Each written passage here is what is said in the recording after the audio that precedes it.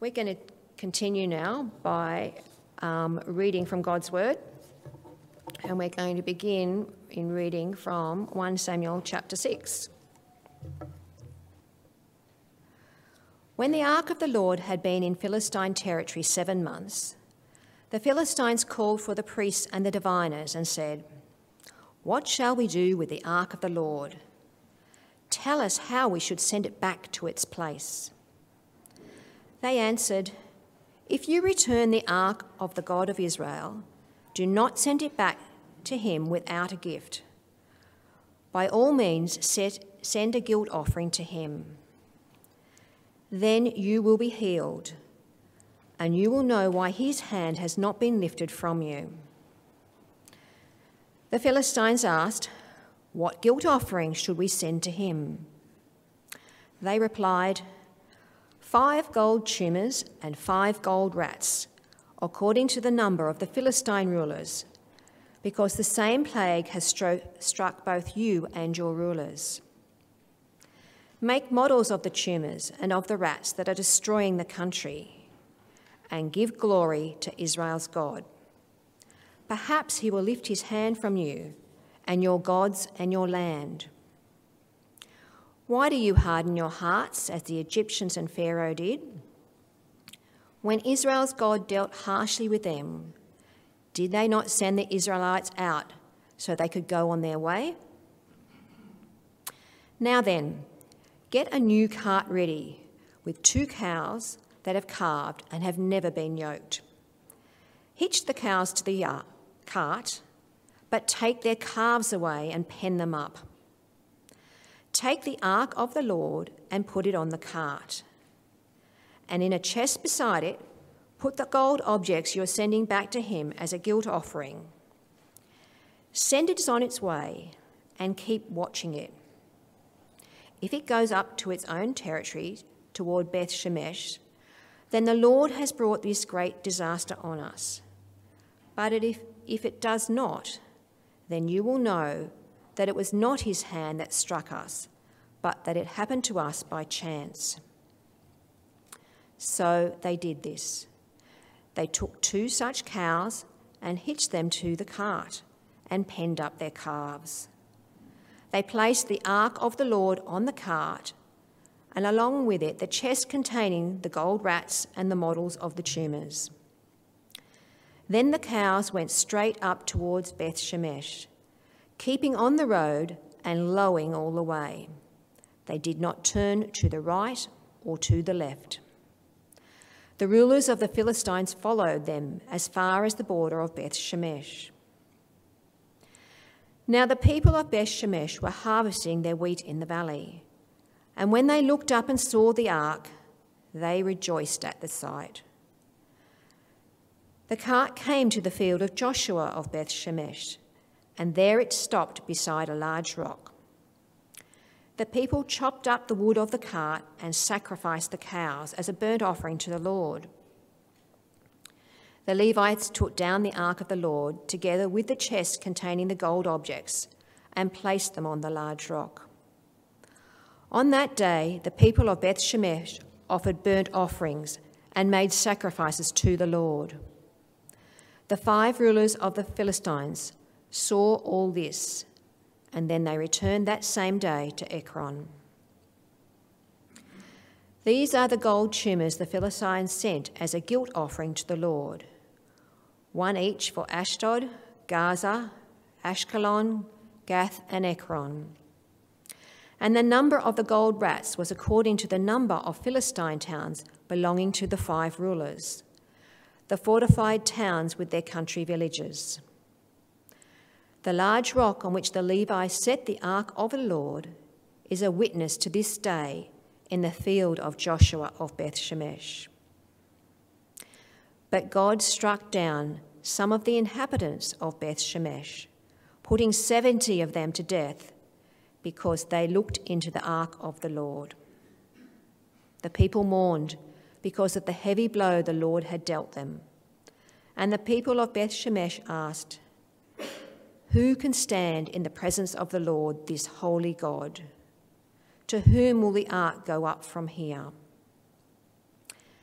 Then they sent messengers to the people of Kiriath-Jearim, saying, "The Philistines have returned the ark of the Lord. Come down and take it up to your town." So the men of Kiriath-Jearim came and took up the ark of the Lord. They brought it to Abinadab's house on the hill and consecrated Eleazar his son to guard the ark of the Lord. Good morning. My name's Rick, for those who I haven't met before, and it's my pleasure to add my welcome to you here this morning. We're going to spend some time now in that first Bible reading that we had read from 1 Samuel chapter 6. As we're going through 1 Samuel, these past 3 weeks, chapters 4, 5 and 6, kind of form a bit of a mini-series looking at the Ark of God. And so today we're coming, I guess, to the end of that mini-series.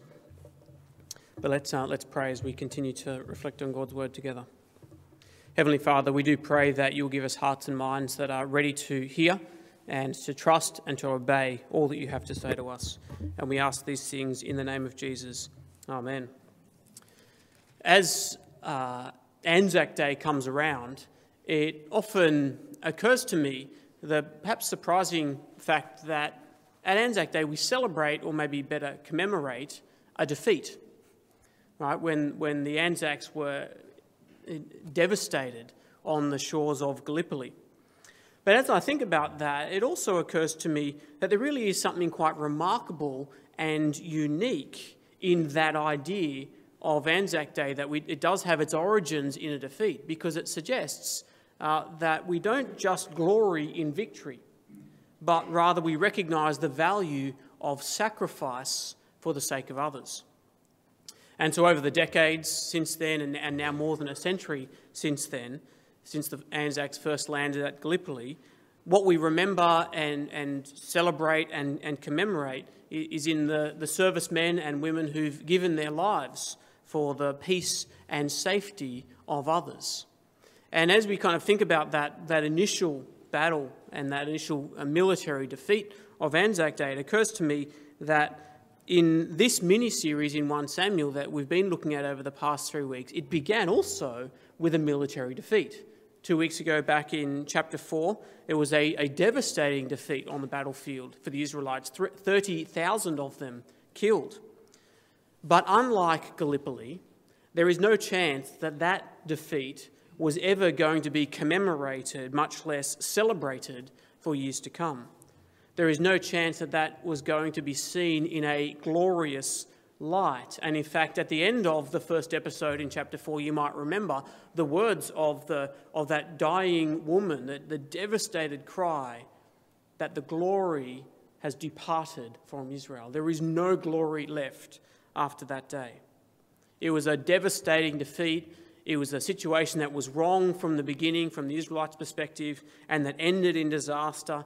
There was nothing redeemable or praiseworthy at all about that whole situation. But as the story has continued, we discover that there was in fact a purpose in this. That while Israel's armies lay decimated and now entirely out of the picture, we discover that God does not need armies to bring glory to himself. Whether literal armies or figurative armies, God does not need armies to bring glory to himself.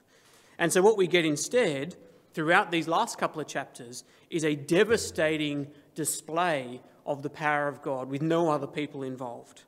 And that leaves everyone involved confronted by that power. And so I guess the topic of today's episode is being confronted by the power of God. And I wonder if that's something that perhaps we don't think about that often, the power, the devastating power of God. And it leaves us with the question, what difference will it make if we truly recognise the power of God as we see him displayed in this chapter? If you remember the story so far, we've seen so far some serious underestimating, if you could put it like that, of the power of God. Back in chapter 4, the Israelites, they made the mistake of trying to use the power of God. They had some sense of God's power, but they wanted to use it for their own purposes. They thought it was like a weapon or a tool that they could use, that they could manipulate and control, so to speak. And again, we saw how badly that went for them. 30,000 killed in battle, their priests killed, the Ark of God captured, and on that day it was devastating, and it looked like a defeat for God himself. We also saw last week the Philistines underestimating the power of God. They'd heard in that first battle, they'd heard of the power of God when he exerted his power against the Egyptians 300 years earlier, and they thought that they could oppose that power. They said, "Be strong, men, we can do this. We can fight." And it seemed at first like they succeeded. They defeated the Israelites, they captured the ark, and they tried to submit the ark of God underneath the power of their god Dagon in Dagon's temple, like a captured slave. They tried to dominate, they tried to defy the power of God. But again, last week we saw how badly that went, and it was almost comical, wasn't it? The statue of Dagon kept falling over, and in the end, losing its head and its hands as it bows before the ark of God. Nothing could be clearer that they could not dominate the power of God. And the Philistines, the people, the rulers, were devastated by death, disease, and a plague of rats. And so by the end of chapter 5, they're at their wits' end. They want to get rid of the ark, but they're so terrified, they want to make sure they do it right. Which brings us today to chapter 6. And here we see what it looks like for the Philistines to actually be confronted, really confronted by the power of God. And so we begin in verse 1, that after just 7 months of the ark being in their territory, they really are, as I said, at their wits' end. The Philistine leaders call a conference of their priests and their diviners, and they ask the question, what shall we do about this? As I said, they know they want to get rid of the ark, but they're terrified that in doing so they might upset God even more. And so the priests and diviners, they give their advice, but it kind of seems like they're really just guessing, doesn't it? But they do speak more than they know, I think, when they suggest a guilt offering, because they have incurred guilt in God's eyes. They did try to oppose the power of God, but they failed. And now they're, I guess, scratching around for ideas of what to do, and we hear in verse 5 what they suggest.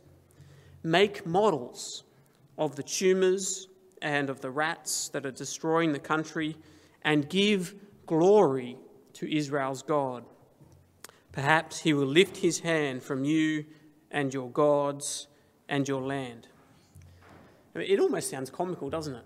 Yeah, 5 gold tumours and 5 gold rats. I mean, the gold is obviously valuable, and you can see kind of the sense in that. It demonstrates how desperate their situation was, how serious their situation was, how much they felt they were in God's debt, that they needed to give what they could. Gold is valuable. What a bizarre thing to have to do, to make a model of a growth and of a rat. They're just completely overwhelmed by God's power over them, and so they're just trying to think of whatever they can do. And notice that they say, perhaps God might lift his heavy hand from on them. Maybe if you do this, God might lift that heavy hand. There's no confidence here. And there is certainly no illusion anymore that they can defy or oppose the power of God. God's power over them is complete. Over them, it says, over their gods, over their land. And so they have no choice but to give glory to God and hope that God will lift his heavy hand from on them. And there's really a kind of a delightful play on words going on here, because in the Old Testament, the word for glory, give glory to God, that word means heavy. To be glorious is to be heavy. So I don't know if Weight Watchers existed 3,000 years ago, but if it did, I'm sure it would have gone out of business. And it certainly would have had to change its name, because weighty is glorious. And God's glory was heavy on the Philistines. And we can't hear this and not remember those words of that dying wife of the wicked priest who said, "Where is the glory? The glory has departed from Israel." She named her son Ichabod, which means, where is the glory? There is no glory, it is gone. But here we discover that the glory is not gone. The glory of God is not gone. Instead, the glory of God is weighing heavy on the Philistines. And so the advice of the Philistine priests and diviners is all they can do, but give glory to God. How remarkable is it that in apparent defeat, without the Israelites even lifting a finger, the last thing we've heard of the Israelites is they've been decimated in battle. God brings glory to himself through the Philistines with no one else involved. And this whole episode, you see, echoes right throughout of what God had done, the same sort of thing that God had done 300 years earlier to the Egyptians, when he brought glory to himself, when he opposed the power of the Egyptians. And so now, 300 years later, the Philistines, they still know that story. They've still heard of that. Back in chapter 4, they thought they could defy the power of God, but no longer. Now they realise they are up against a force that they cannot contend with, a weight of glory that is too heavy for them. And so they say, give glory to Israel's God. Perhaps he will lift his heavy hand from you and your gods and your land. Why do you harden your hearts as the Egyptians and Pharaoh did when he treated them harshly? Did they not send the Israelites out so they could go on their way? And so you see the result. Just like with Egypt in the Exodus, the Philistines give up their riches. They give up their gold and send the ark away. They've got no choice but to glorify and honour the very God they thought they could dominate. And just to be sure that it really was God that was doing this and not just some remarkable coincidence, you see the test that they come up with? They get a cart, they hitch the cart with the ark and the offerings to cows that have never pulled a cart before, and with babies that need to be fed that are over here. They want to make it completely unlikely that those cows would want to go the other way, back to Israel. The only reason it would go that way is if God was directing them. And that's exactly what happens. Those cows make a beeline for Israel, or I guess you could say a cow line, really, for Israel. They don't turn to the right or to the left, and they are lowing all the way. It's like they're protesting at being led against their will, which is exactly what's happening. The Philistine rulers know it. In verse 16, they see what happens, and they go home. Now, before we kind of come to the end of the passage and see how it finishes, I just want to point out two observations, I think, that this shows us about the power of God. And the first, I think, which is pretty obvious, is that God doesn't need anyone's help. God doesn't need anyone's help. And I suspect that, this may not be particularly significant for all of us, but for those of us who might be tempted to think too highly of our own actions for God, or maybe too pragmatically of our own actions for God, that God somehow needs me, that God's hands are tied without me doing my thing. Of course, God does call us. God does command us to do everything that we do to bring glory to him, to honour him. We do this with our words. We do it with our actions. We do it with our thoughts. Bring glory and honour to God. We are called to live lives that trust in God and so honour him in that way. We are called to live lives of love and godliness and so honour him. We do it by encouraging our brothers and sisters to trust him more. That's how we bring honour and glory to God. We do it through telling other people about what God has done for us through Jesus and through living as an example of his love. And just incidentally, I suspect that's why we value sacrifice for the sake of others in that kind of undergirding of Anzac Day. God commands us to glorify him in this way, just like he did for the Israelites. But we must not think that God's hands are tied without us. God will bring glory to himself by whatever means he chooses. But of course, that is not a disincentive for us to want to glorify God and honour God. It's entirely clear from this episode, God will glorify himself with or without you. He will glorify himself through you or in spite of you. But wouldn't you rather it be with you? Wouldn't you rather it be through you? Wouldn't you rather not be the one who God has to drag, kicking and screaming, to the way that he wants you to go? Which brings us to our second observation about the power of God.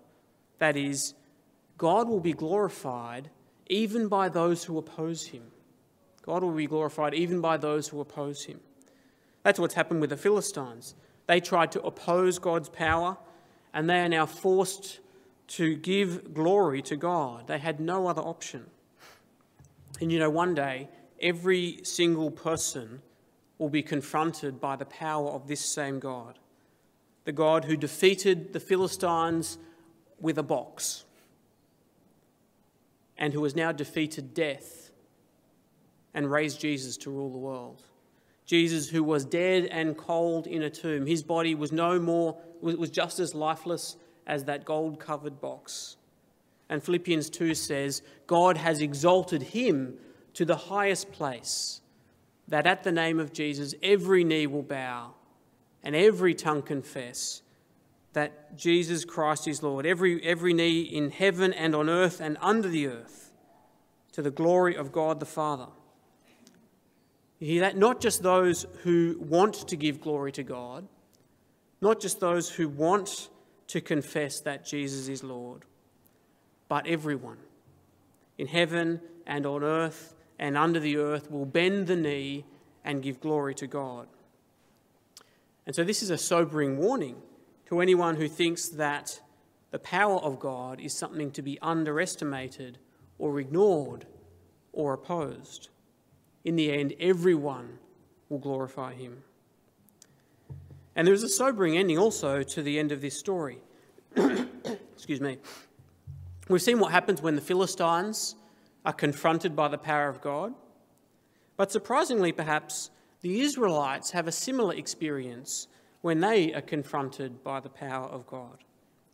From verse 13, the Israelites in the town of Beth Shemesh, they rejoice when they see the ark has returned to their town. But just like back in chapter 4, when they thought that the ark was a weapon to be wielded for their own purposes, they still don't respect the power or the holiness of God. And a bunch of them look inside the ark, even though they'd been told not to, and they were killed. And so even the Israelites discover now the hard way that the power of God is not something to be trifled with. And I suspect the wisest words we hear from the Israelites in this whole episode is there in verse 20, when they say, "Who can stand in the presence of the Lord, this holy God?" The power of God is not something to be trifled with. The holiness of God is not something to be underestimated. And the Israelites have discovered this the hard way. And so they say, who can stand in his presence? And that question really echoes throughout the whole Bible. And it's a question that we hear again at the very end of the Bible, in that great vision of God's final judgment on the world, when his judgment comes and the question is asked again, who can stand in his presence? When confronted by the power of God, that's the question that matters. But when it comes up at the end of the Bible, the answer comes with it. It is those who have been shielded by God's judgment, from God's judgment, because we are wearing the robes that have been washed clean by the blood of Jesus. Robes that have been washed by the Lamb who was slain, but who conquered death and was risen to life by the power of God and now rules the world in peace and justice. And I want to say, how remarkable is it that this devastating and terrifying power of God is most clearly demonstrated by the death and resurrection of Jesus for us. That this power that should rightly make us tremble has actually been motivated by his love and so directed for our good. This is what it will mean to be truly confronted by the power of God. That we seek refuge at the place where his power and love come together in Jesus. Let's pray.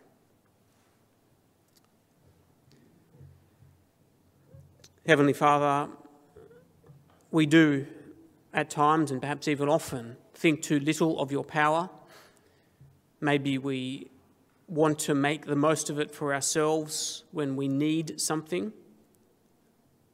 But Father, this display of your power that we see here is clearly not something to be trifled with. But Father, we thank you that your power has been exerted for our good in the death and resurrection of Jesus. And we ask that as we tremble before you, we will come to the glorious cross of Jesus and the throne of his resurrection, that we may know that your power has been put to our good. And we pray these things in Jesus' name. Amen.